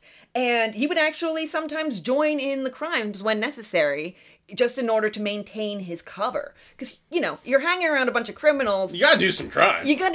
They say, hey, we're gonna go rob this bank. You want to come? And you're like, I had a big lunch. They're not going to really buy it. You can only use some. I got to go to the dentist. I got an appointment. I got the squirts. You don't want me pooping my pants while we're robbing a bank. Why am I from New York all of a sudden? I don't know. That's going to leave a clue. Oh, rob the bank? Yeah, sure. Wait, is that that's my wife calling. I gotta go. I'm gonna be in trouble. So Vidocq's not married. Who is his wife? So yeah, he. Honestly, if Vidocq would have told me my wife's calling, it's like, I guess he got married again. 78th time's the charm. So he already has this reputation, and now a new sort of reputation is starting to emerge, and it's very slow because he's got to keep his cover. But there's one story, I don't know the veracity of this again, but there's a story that he helped when Empress Josephine's jewels were stolen. He helped to recover them, and that made Napoleon be like, oh, look at this guy, because Napoleon would end up helping him out in not too long. So yeah, but he becomes... the motherfucker that gets shit done. Yeah, he's doing all these... Remember when I talked about, trading out the old for the new? He's not one for those old methods of fighting crime. He's just blasting into the future. There's a burglary. He's in the garden. He's like, hey, there's a boot print. We should save that and see if we can match it up to some guy's foot. Plaster cast. Done. It's a little bit even more than that. Oh yeah, there's more than that. Yeah. There's tons of different. He actually started. Imagine this, keeping files. Oh my god. Oh my god. The unmitigated gall of this man. He is writing things down and putting them in a cabinet. Jesus Christ. Who does he think he is? I don't know. Wasting paper like that whenever the steel trap of my mind is all that I need, Ethel. Yeah. My name's George. Shut it, Ethel. Yeah, there's many more innovations to come. And here's the thing. If anybody was out there that didn't need to write something down, it was Vidocq. Yeah, but he's writing it down for other people. Exactly. Yeah. And because he apparently looked around, he was like, oh, you don't remember all these things that I remember? I guess we're going to write it down and put it in a folder. I imagine him just looking down angrily, scribbling, and every once in a while, giving a disgusted look over at the other person. I shouldn't have to do this. You're the one that's having trouble remembering. You should write it down. Yeah. This feels I relate to Vidocq very much in this moment. Very much. I want to be a professor for Halloween. Wait, I want to be a professor for Halloween. Can you combine them? I want to be a professor for Halloween. That was horrifying. Thank I loved it. So yeah, 1811. In 1811, he starts this new unit of the police. It's very informal. It's not, he's just basically just trailblazing everywhere. It's He's the French 21 Jump Street. Yeah, 4 agents. It's not necessarily sanctioned by the official police, but they know about it. It's just a plainclothes unit. Just basically everybody undercover. And here's the thing. Plain clothes really hadn't been used at that point. No, not really. And also all the different police were stuck in their different, arrondissement, their different neighborhoods. But he was just given free reign of the entire city. And also, he was like one of the first people to go, let's bring that woman in. Yeah. Yeah, He had women on the force. Yeah. 1811. Holy shit. Yeah. That's a woman. She can't do anything. She bleed. Feminist trailblazer. Yeah. Also, woman beater. Yeah. Multifaceted. So, and it's a time when we've seen this before in previous cases. We saw it in Bella and the Witch Elm. The police are stretched really, really thin. Resources are scant. All the young men are off fighting. This was pretty welcomed. Yeah. But crime was on the rise because you didn't have as many young men to be police. Right. But the thing is, they didn't want to admit. Like Vidocq, didn't want to admit he was the leader of this. It took a full year for them to officially go, yeah, Vidocq's the leader of this. And I bet a lot of people... And to actually bring the it was called we should state the actual name of it. Sûreté. The Brigade de la Sûreté. Yes, the Sûreté. So they bring it under the umbrella of the actual prefecture of police. And I like to imagine whenever it was announced Vidocq was the leader, about half the criminals in France, just like as they're sipping their wine, do the spit take. Whoa! Vidocq is the leader of the police. And I bet the other half was I wonder what he's up to now. This is good. So he opens up branches over time. Back in his hometown of Arras, in Brest, in Lyon, Toulouse. He gets this, basically starts to get this network going of rats, snitches. He's got an eye on the future. He's got an eye on the long game and building a foundation and building a full house. Right. By 1824, which is a couple of years ahead, we're doing a little bit of a jump. Under his personal command, he has 28 agents. Yes. Just under his command by 1824, most of them ex-criminals hired fresh from prison. Yeah. The fucking Suicide Squad. And some of them, there were about 8 secret employees. Now these guys, they didn't get a paycheck. What they got in recompense for their work was a license. A license to run a gambling hall. So they would get licenses for gambling halls in return for their work. So it was basically, they were like, you know what? I don't need the money, but I do want to do this other thing. So enterprising. Yeah. And here's the thing. Criminals fighting criminals. Was it successful? In 1817, he recorded 811 arrests. Yes. That's like 3 a day. 3 a day. Stopped 15 assassins in 1 year. And during this time, it should be noted. Yeah, brace yourselves here for just a second. If you're standing, sit down. If you're driving, for the love of God, pull over.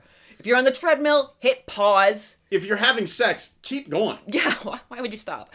Send also, photos. Why are you listening to this? That's weird. Hey, I don't want to kink shame again, but if your kink is our voices, I don't know what to tell you. I completely understand. I'm actually going to stop talking. Anyhow, all this time he's been doing this for several years now, and he's still wanted. What the fuck? They've got his picture at the post office. And his superiors would get numerous requests a week. Yeah. We need this guy, and then we lost it. Well, we never got that email. I do not know of whom you speak. Vidocq? Vernon? It's no. so funny how he's straddling these two worlds at once. He has one foot in each, even when he doesn't want to. So he does, in fact, get a petition going for a pardon, and Louis XVIII gives him one in March 1817. March 26th, to be exact. Yes. March 26th, 1817. Louis XVIII goes, okay. Yeah. What's sure, this yeah. piece of paper for? Yeah. That's pretty much what it was. So yeah, it's absolutely crazy. He would train these agents himself, all by himself. He would continue like actively working. He wasn't just standing there doing the supervising. No, he would get on the ground floor. He would go in disguises. He faked his own death at one point because, of course, that's. He was bored. This is the most I editorializing want to be Elvis. I've ever done in my notes because I felt the need to express myself about all of this. Yeah, so I want to be Elvis. I just got that. Sorry. Thank you. I want to be Tupac. Two-pack shaker is my favorite reaper. Oh God, Christ Almighty. So yeah, it's definitely he's growing this, and this it really does become his baby, and it's successful as hell. Now here, okay, I had to do a little extra digging here because in several places it said by 1820 his crime had reduced by 40%. So here is the problem with that number, with the fact that there's a number at all. The Ministry of Justice didn't actually even start a centralized database of this kind of stuff, who the criminals are, what they're charged with, what the details of the crime are, until 1825. So there wasn't a lot of numbers on this. And, I even went to a scholarly article that it was like reading. Okay, so the idea that like when it's really hot, you're like swimming through pudding. I can relate to that right now. At this moment, yes. Yeah, at as this can I. moment. It was like reading through pudding, and I'm in academia. We don't have an air conditioner here because we care about the audio quality. Yes. And right now is sticky. Yes. So this was an article by Michael Friendly. It's A.M. Gary's Moral Statistics of France, Challenges for Multivariable Spatial Analysis. Well, yeah. Somebody thinks highly of themselves. Yeah, it was. I'm sure it was interesting if you knew what you were reading, but I had a hard time figuring that out. But that's where I got that information. I was really impressed by that. But looking at the years, I don't think that you could have an actual solid number of 40%. So I don't know if that. He was definitely helping. He was for sure helping. Definitely I mean, helping. you don't do 811 arrests in 1 year, and you're slacking off. That's definitely making a huge impact. Johnstown police should take note of this shit. Instead, we have it going the other direction. Like the police in town are becoming criminals instead of the criminals becoming police. Yeah. We actually, a couple of years ago, we had a situation where a local officer broke into the evidence room and overdosed on heroin in the police station. Yes. Broke in with like a hammer or something like that. Like actually like they were breaking out of jail. It was, that was something. Addiction's not a pretty picture. I think he probably could have asked for the key and gotten it. Yeah. Yeah, probably. Sign it out. I don't know. Yeah, that's pretty rough. So yeah, he's making about $5,000 a year, and that's in francs, of course. Mm-hmm. And he's also doing some private PI work, which is going to come in handy later on. Just kind of freelancing, as it were. Magnum Vidocq, PI. And of course, I wonder if he would wear the Hawaiian shirt. I don't think so. Whenever I see him, whenever I picture Vidocq, I picture, like, in the chair, like, the ruffled shirt and, like, the velvet blue jacket. Oh, for sure, right? yeah. But there's that time to go to work, and he just rips it off, and he's like a hobo underneath. Like Superman in the telephone booth. He actually, like, sneaks out the back door, the back alley of the police station. Or just jumps out the window. Yeah, picks up a hand of dirt and just smears it on his face, and my disguise is complete. Yes. Time to fight crime. So, yeah. The first thing I will do to fight crime, I will not rob this man. Already is a successful day. Mark it down. No, I will remember. So, yeah, of course, there are rumors in the criminal world and among people in general that he's setting people up. Or that he's doing that sort of that thing when you have a fireman who's also a firebug, and they set fires so that they can actually go and fight them. and get the glory. But he's kind of doing it helpfully. Well, no. But he's being accused of it doing it wrongly. Exactly. Yeah. So, but there's no evidence of that at all. And then he gets married again in November of 1820 to a woman who's there's no real history on this. This must have been serious true love. Yeah, he marries Jean Victoire Guérin. And she had no money, no Nothing. history. There's no family that She didn't even really have her health. Oh no. She was sickly the whole entire time of their marriage, which was only 4 years. God, Less than a little shy of 4 years actually. That poor man. That poor man. And yeah, it gets worse. The wife dies in June of 1824, and his mother, who obviously there was a strong bond. She had been living with him for, I think, most of his life after he finished his criminal career and started his criminologist career. Yeah. And 1 month?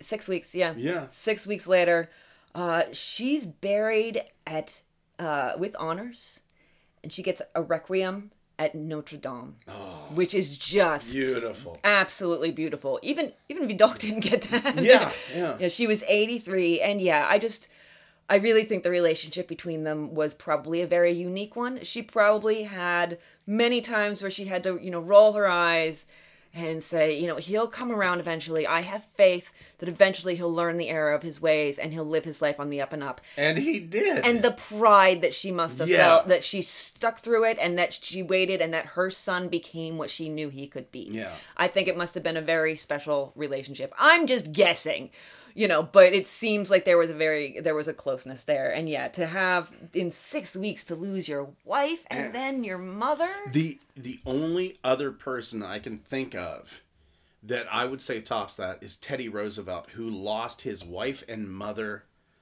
on the same day. Oh, yes. Yeah. Yeah, and that poor man was destroyed. If you read Teddy Roosevelt's diary, he just puts a big black X on the day. And then a few words of like, I am broken and I will never be put back together. I'm paraphrasing that. That's horrifying. Yeah. Oh. Yeah. But Vidocq starts to get... Vidocq. Sorry. We've been all over the board with the pronunciation, and it was bound to happen. So. Yeah. So Vidocq ends up getting some pretty impressive friends out of his rehabilitation. He befriends Honoré de Balzac. Yes. Who looks like me.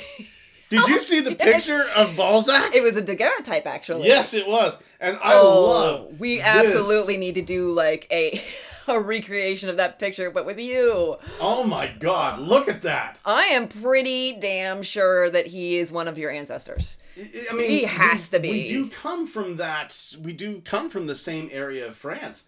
But yes, that's like if Ron Swanson and I had a child, it would come out looking like that. Yeah, that's very true. And I mean, if you look at it, my eyes are kind of like smaller than they should be. He's got the small eyes. He's got like the puffy cheeks. He's got the slooping shoulders, the thicker neck. Yeah, this... Really, all we need is a wig. Honestly, seriously, I know this is a weird thing. Look at his hand and look at my hand. Oh my God, you could be hand twins. We're hand twins. But I mean, this guy... we're gonna do a side by side. He fucking favored. I'll shave off the beard and everything and just do the mustache. That's dedication. Let me grow my hair out a little bit. So I want to do one for next week. I think it's good enough without the hair. I think we're good. Or we can find. We might have a wig around here. We have an odd collection of wigs. Of course, of course. But yeah, I'll shave off everything except for the mustache. Okay. And we'll do a side by side. I'll even take my glasses off. I won't be able to see what I'm doing, but you direct me. All you need to do is stand there and put your hand over your heart. It's not that hard. God, that is crazy. Jesus, man, he's sexy. Monsieur de Balzac. Balzac. So I knew you couldn't help yourself. I knew you'd do it eventually. I couldn't. I have no self-control. So yeah, he becomes friends with Balzac. He becomes friends with, Victor Hugo. Gets some inspiration that we're gonna discuss. Yeah, Balzac uses him as not just one character in a book, several characters. What if this is like reincarnation? What if that's weird? What if I'm Balzac? And you're Balzac, I guess, too, because you're the author. Yeah, shit. That'd be weird. Yeah, and interestingly, the one character, one of Balzac's characters, was named Vautrin. Did you make the connection? I did not. The Boar. Ooh. Yeah, so it's definitely based on VDOC. I'm here. Hold on here. I need to do something here real quick. I'm going to right click and set as desktop background. That's really stretched out. Yeah, that's as an eye. Let's just center this. Yes. Nice. I'm going to have to see if I can find like some sort of family tree to see if I'm related to him, because it is kind of an uncanny resemblance. Do a DNA test. I might. Do we have Balzac's DNA? I have no idea. See? Can we clone him? Is there like a mosquito trapped in amber someplace and just a park filled with giant Balzacs? But there probably is his lineage traced down, and you could find possible connections. Yeah. So yeah. He does end up. My heading for this one is every time I think I'm out, they pull me back in. So yeah, he does end up. There's political upheaval throughout the 20s. There's higher figures like kings, lower figures like his boss. There's transitions and switcheroos and everything. And so finally, he's got this boss who's like, you know what? Your agents spend too much time in the bars and the brothels. And VDOC's like, do you want them to find the criminals at church? How about a library? So he's like, Actually, nowadays, with the Catholic Church being as it is, that's a pretty good bet you're going to find one or two. I wasn't thinking of it that way, but Yeah. yeah. So he gets 2 reprimands, and finally he's 52 years old, and he's like, that's it. He hands in his resignation. And he goes off, and he finds a ghostwriter, and he writes his memoirs. And he retires. Well, Wealthy. He becomes an entrepreneur. Yes. Or at least briefly. He marries his cousin. Okay. Yeah, okay, pretty much. And he starts a paper factory, and he only employs ex-convicts. Yeah. Yeah, that's his sole source of employees, but it doesn't end up being a very good enterprise, and so he ends up back at the Sûreté, back in his old job. Yeah, he's bankrupt by 1831. Yeah. And the way he gets in is he still has like criminal connections, and he finds out that there's going to be a burglary. He delivers the tips that solves the burglary. 8 people arrested. Yeah. And Way to prove your value. Yeah. And Prefect Henri Gisquet, or Gisquet, Gisquet. It's not a pancake batter. Those G's are troublesome in French. Yeah. He gets reinstated. Yeah, briefly. Yeah. Eventually, not even eventually, like a year later, they dissolve the Sûreté the day that he resigns, because there's once again more conflict. Mm-hmm. There's a lot of political stuff starting to get involved here, so it's problematic. Well, on top of that, his wife is ill at this time. I honestly think if it wouldn't be for his wife being ill, The cousin? the cousin, yes. Oh, the cousin's ill. Okay. The cousin's ill. Yeah, I would believe that he would have stuck it out this time if it wasn't for the fact he resigns November 15th, 1832. Okay. And the Sûreté is dissolved and then quickly reformed using agents with squeaky clean records. I mean, not even so much as a littering offense. Yeah, which is not the point, people. Yeah. It's not how it's supposed to work. That wasn't the original. No. I hate it when things like that happen. Yeah. So. And it's just people going like, we don't want these ruffians here. The ruffians kind of drop the crime rate significantly. Yeah. But VDOC isn't one to be kept down. He jumps right back up. So he goes on to start Le Bureau de Renseignement. Maybe. Also known, like in English, that's Office of Information. It's basically the world's very first private detective agency. Yes. Even the Pinkertons. Not until the 1850s, or maybe 1850 exactly.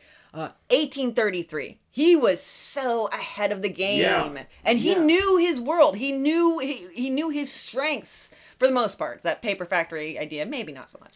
He was kind of toying with something else. I got to imagine it was him going like, I don't want to be associated with crime whatsoever. I'm sick of it. I don't want to be on the good guy's side. I don't want to be on the bad guy's side. Han Solo said it best. The Empire and the Rebels are still on the same coin. It was sort of a sabbatical, I would think, sort of. Yeah. Like, let's dip my toe in something else for a little while. I guess crime's the way to go. Yeah. Either direction. I'm broke now, so I'm going back to crime, but I'm continuing to fight it. So there's a lot of... there's a lot more conflict to come with the police because of his detective agency. I also got, what does this poor guy have to do to prove... And to stop getting arrested. Yeah, because in November 28th of 1837, the police seized 3,500 documents from the Bureau des Examens. Vidocq is arrested, spends Christmas in jail. Mm-hmm. And then he's released. He's cleared of all charges. In February. Yeah. It takes months for this to actually happen. And then in 1842, August of 1842, arrested again on behalf of the police prefect. They stormed his building, arrested him, also, grabbed those pretty shiny bracelets and tossed them on one of his agents. Mm-hmm. And they basically tossed him in again. Yeah, this time for misappropriation of funds. And they said he was kidnapping women and delivering them to monasteries for their families. Yes, that was an interesting one. That was if I could raise one eyebrow, I would have done it right there. Yeah. So they finally, this is August of 1842. It's not until May of 1843. So, 9 months? Yeah. That they start finally having hearings, and the judge presiding over these hearings just happens to be a good buddy of the very same police prefect who had him arrested. Mm-hmm. Can we say corruption? 5 years. 5 years, yep. Is the sentence. And a fine of 3,000 francs. And so he's like, fuck this. Fuck this shit. Yeah. And he successfully appeals. Yep, he gets a new hearing, new judge, maybe one a little less dirty hands this time. And the judge looks at it and goes, this is bullshit. Yeah, it took minutes. Yeah. Minutes, for them to be like, no. But he'd been in jail for 11 months at this time. And his reputation at this point is pretty much permanently damaged. Yeah. It's not great. So he goes on... He writes some little books more books about his life, some books about the criminal justice system and about criminology, essentially, even though I don't think it was even had a name at that point in time. And then his wife, the cousin that we mentioned, her name was Floride. She died after 17 years of marriage. September 22nd, 1847. God, this poor guy. Yeah, he never married again. But he was a pimp to the last. Oh, absolutely. Oh, it gets interesting here. So yeah, he still remains a ladies' man. You cannot keep that part of him down, no matter how you try. And I just said that. Christy did it. I did it. It was me, not on purpose. So there's still some governmental stuff that's going on. The February Revolution happens, and there's a transitional government in place. The head of this transitional government is Alphonse de Lamartine, and he is up against Louis-Napoleon Bonaparte. So obviously we know who he's a descendant of. I think he's grandson? I'm not certain. Related. Yeah. Related to Napoleon Bonaparte. So Vidocq's like, I'll spy on Louis-Napoleon Bonaparte on behalf of you. And so there's an election for president. Bonaparte pretty much wins it in a sweep. De Lamartine gets 8,000 votes. Interestingly enough, Vidocq ran as well. Mm-hmm. So he's like, I'll spy on him for you, but I'm also going to run. I'll split the vote. Not really, no, though. he didn't. Un vote. Un vote. And so, yeah, when Bonaparte wins... You know what I just realized? What? Do you know who voted for Vidocq? Himself! Oh, that's fabulous. I kind of feel like he just did it on a lark. Yeah. Like he was just like, yeah, let's see what this is about. That's who voted for. I didn't even realize it whenever I saw the one vote. He voted for himself. I didn't think of that until now either. precious in a way. Oh, Doc, you're adorable. So yeah, when the new government is the guy that you were spying on for his opponent, they don't really want you around so much. So yeah, he's still got, kind of dipping his toes in the water here or there. Scotland Yard comes around in 1843, and they're trying to start up their criminal investigation department. And so they're like, "Hey, can you help us out with this? Can you give us a hand?" And so he went to London, 1845, and I believe he helped them out with that there. Slowly, his health goes downhill, and then age 81, in May 1857, he passes away with his lawyer and his priest present. Mm-hmm. Here's something I found interesting. Vidocq, this very public man, his burial location, unknown. It's a mystery. Yeah. It's nobody knows. The police probably know where all his files are because they took them. Mm-hmm. The very day he died, they confiscated them. So that's interesting. And so when they tallied up his estate, it was creeping up on 3,000 francs once they sold everything he owned. So, liquidated the estate, essentially. And a small pension of under 1,000 francs. And 11 women came up and they were like, "Yeah, hey, I have his they call it a testament." So I'm assuming it's, basically saying like you'll get everything after. It's a will, but you give it to somebody else. His baguette was in my oven. Yeah. So basically he gave it to them as a present to 11 different women. I don't think that's... I think that's the criminal element, quite honestly. It's entirely possible. He could have been, trying to get some sort of information out of them, and so been snuggling up to them and offering them his future money. I think it's more in the other direction. Oh, okay. I think it's more in the other direction. I think it's people being criminal. Oh, and forging the testament. He was known to be wealthy at one point, so they're probably thinking there's money there someplace. Mm-hmm. I'm old enough to remember this, and I think we're only got like a decade between us. Yeah. So it's a thing where I remember as a small kid, whenever Howard Hughes died. Oh, okay. All right. And people came out of the fucking woodwork. Yeah. And going like, "Oh yeah, he gave me a will. He gave me a will. I have a will." And this week, the big news was Epstein dying. Mm-hmm. Give it a couple of months. I'm going to make a prediction on this show that the people, and you may have to dig for this. I think there's a bigger news element overshadowing this. But do a little bit of research, and I bet the amount of people that come forward and go, "Yeah, Epstein said I get this amount of money after he dies," is going to be incredible. Don't they have specifically lawyers and wills for that whole purpose? So that you can't just come forward and say, "Yeah, we had a conversation over coffee."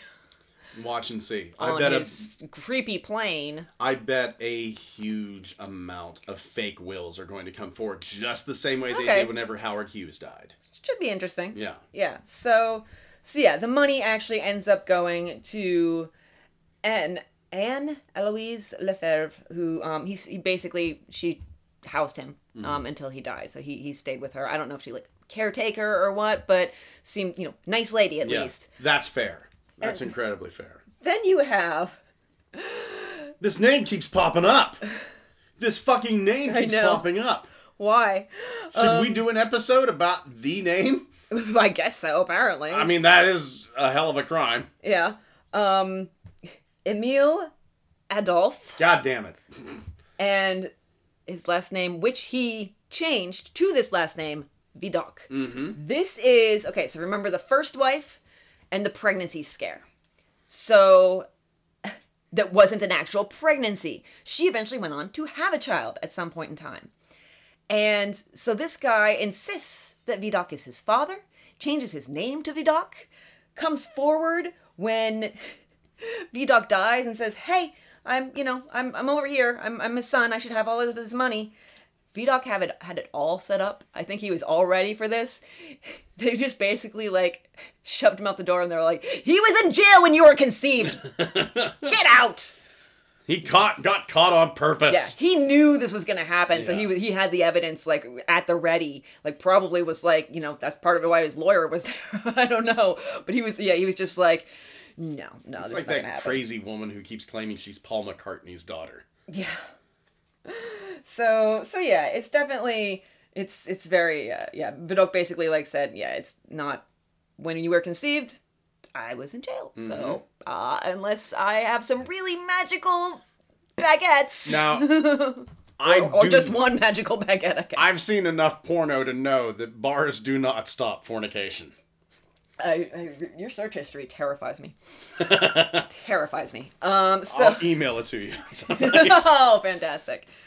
So, but he leaves behind him an incredible legacy. Let's talk about the things that Vidocq did.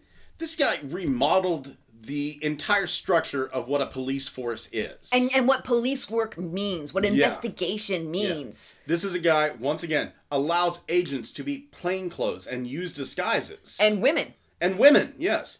This is a guy, and I mean, this is like a trope of 1970s police television shows.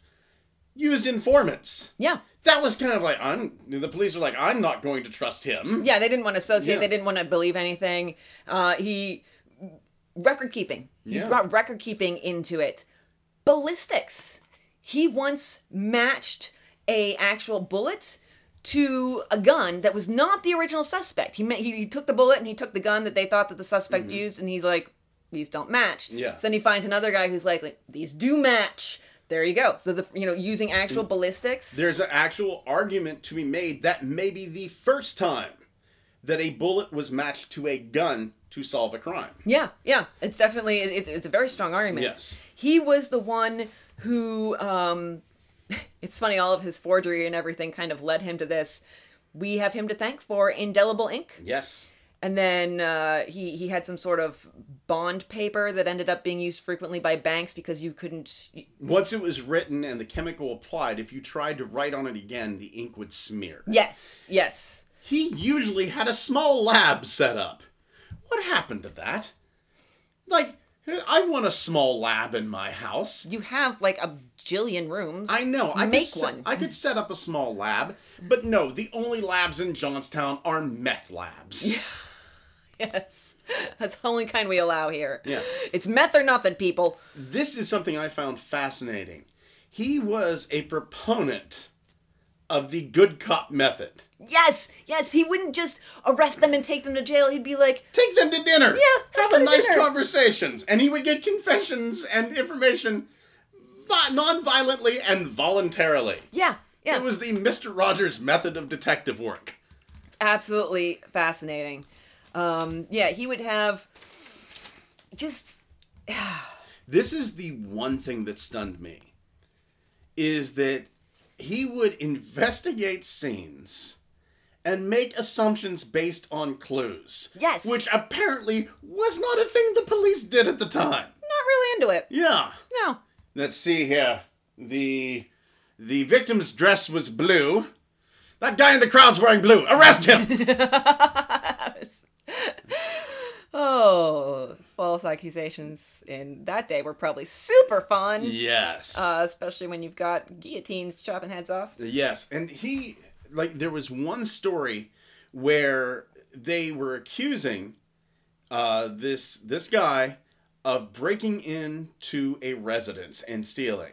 And Vidocq goes over and goes, well, this guy is this height, but the footprint on the door, he couldn't have gotten a good leverage and got his foot up that high on the door, so this guy is innocent.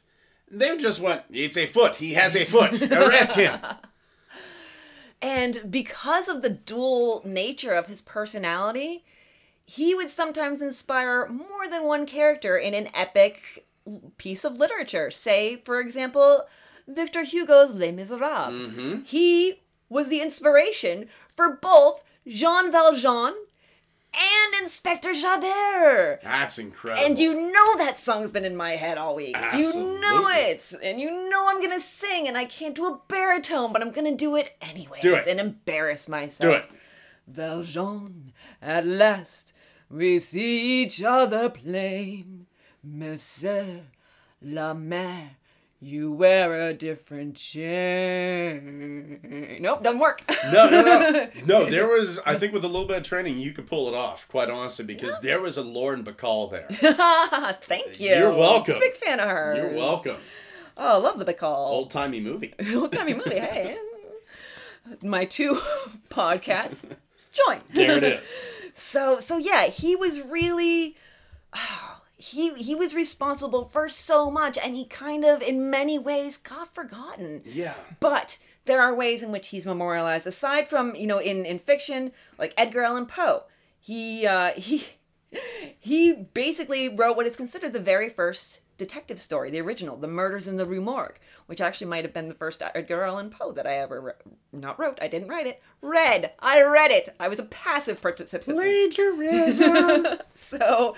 yeah, that inspired. It said that the C. Auguste Dupin in The Murders in the Rue Morgue was at least partially inspired by Vidocq. I tried watching, there is a early 2000s movie called Vidocq. I tried to actually find an actual version of it. I just watched the trailer. I tried to watch it.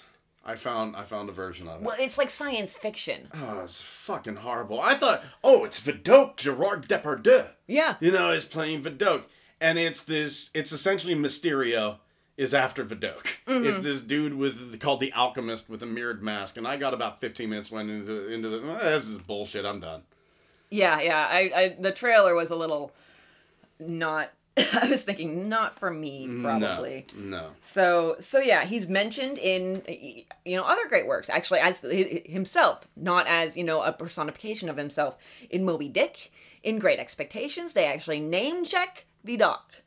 There were a lot of plays about his life. Some of them were taken off the stage almost immediately because they Fucking said... hack Herman Melville dropping the good name of Vidocq. They said, that wig looks too much like the wig that our king wears. No play. Weird shit in the 1800s in France. So yeah, he definitely, he has a legacy that it sometimes pops up, but it should be more remembered. You mentioned the video game.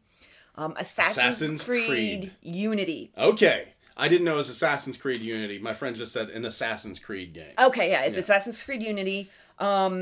It's set in the French Revolution. And there's some little, how they'll have like side missions that you have to do that are, not the main thing. Well, some of them are investigating murders in where else? Paris. During the French Revolution, of course. The policeman is inept, and you get the best advice from this young lad in a cell. Yes. Who is very obviously Vidocq. Yes. That's delightful to me. And then I think the best legacy of all is actually how we found out about this guy. Yes. The very best, wow. This started in our Boy in the Box episode. Am I right? Yes. Okay, I thought so. The Vidocq Society it was established in 1990. Frank Bender, a Philadelphia forensic artist and sculptor, he started this to gather basically experts in all sorts of fields related to criminology to solve cold cases all over the world. They basically seek the cases out, it's free. They have a motto, Veritas Veritatem. Truth generates truth. Which is lovely, I think. We have a motto here as well. The good old days weren't that good. Yeah. I translated it to Latin for us. I love it! Bonum olim non est bonum. Ah, delightful. There we go. Perfect. And yeah, they actually, they named their society after him. And one of their rules is we will never have more than 81 members. The number of years Vidocq was alive. Exactly. Yeah. And yeah, it's just experts, like the top people in their fields who are willing to give their time and their efforts and their knowledge in order to try to really do the thing that should have been done in the first place. Yeah. Yeah. Solve the case. Yeah. Don't bother filling out a form or sending a resume. Invitation only. Oh, yeah. membership. This is a very elite group. Yeah. Yeah.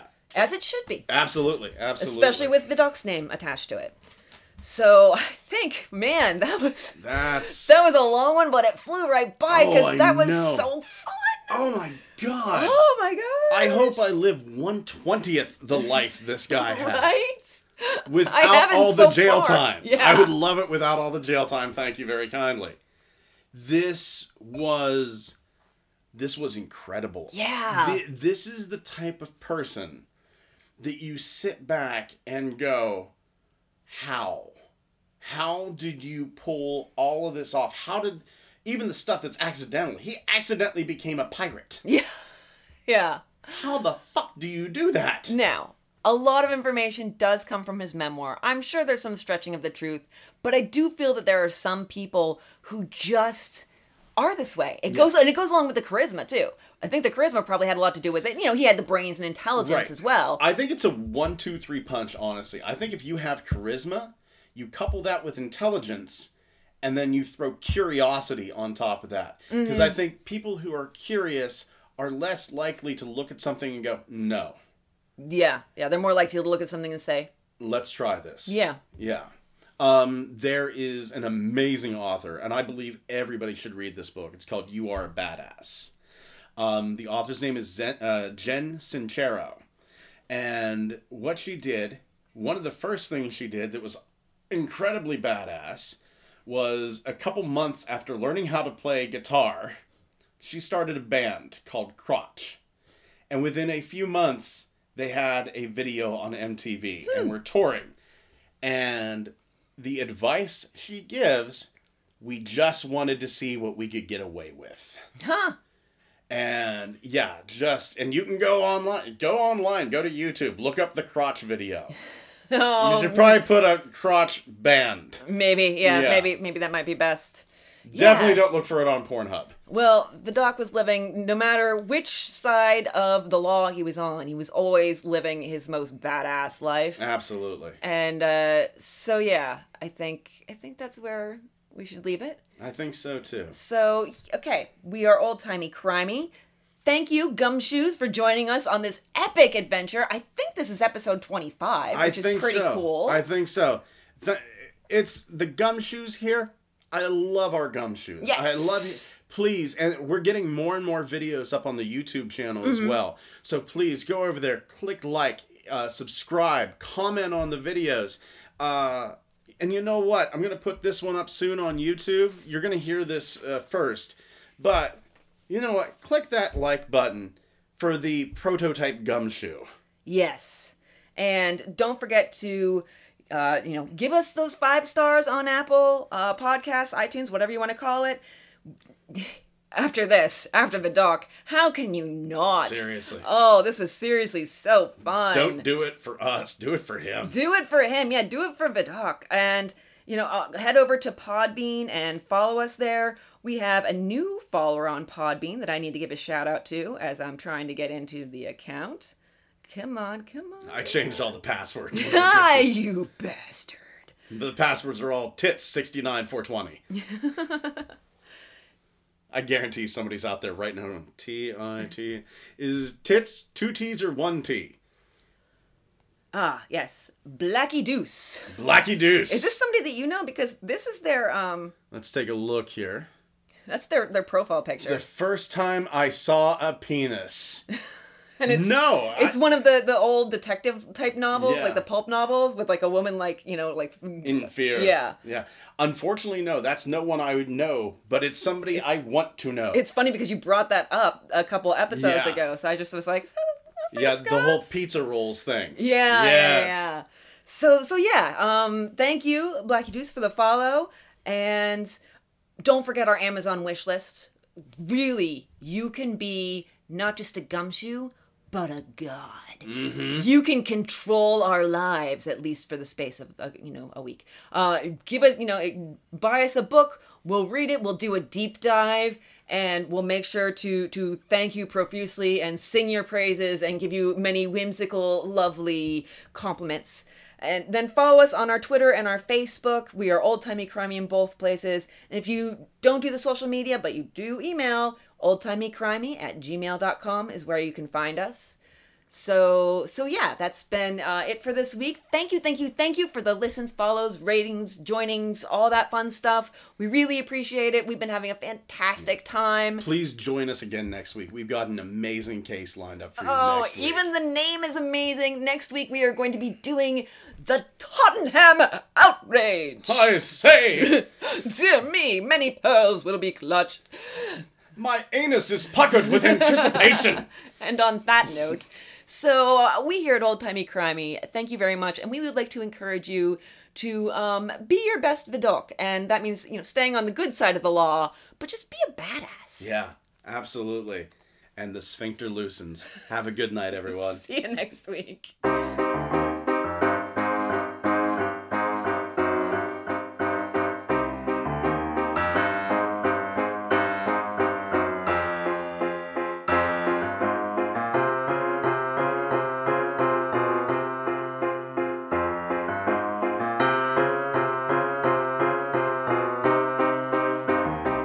The man was never at a lack of finding someone to holster his gravy gun to completion. Oh my God. I demand you cut that out. That's horrifying imagery. So 134.16. Thank you. But will it actually happen? You can just say the baguette. It's on theme. Gravy has nothing to do with anything. 34. You never mentioned beef bourguignon. Oh, shit. Oh, my heavens. No. This may end up at the end of the episode. Okay, that's a good one. Yeah.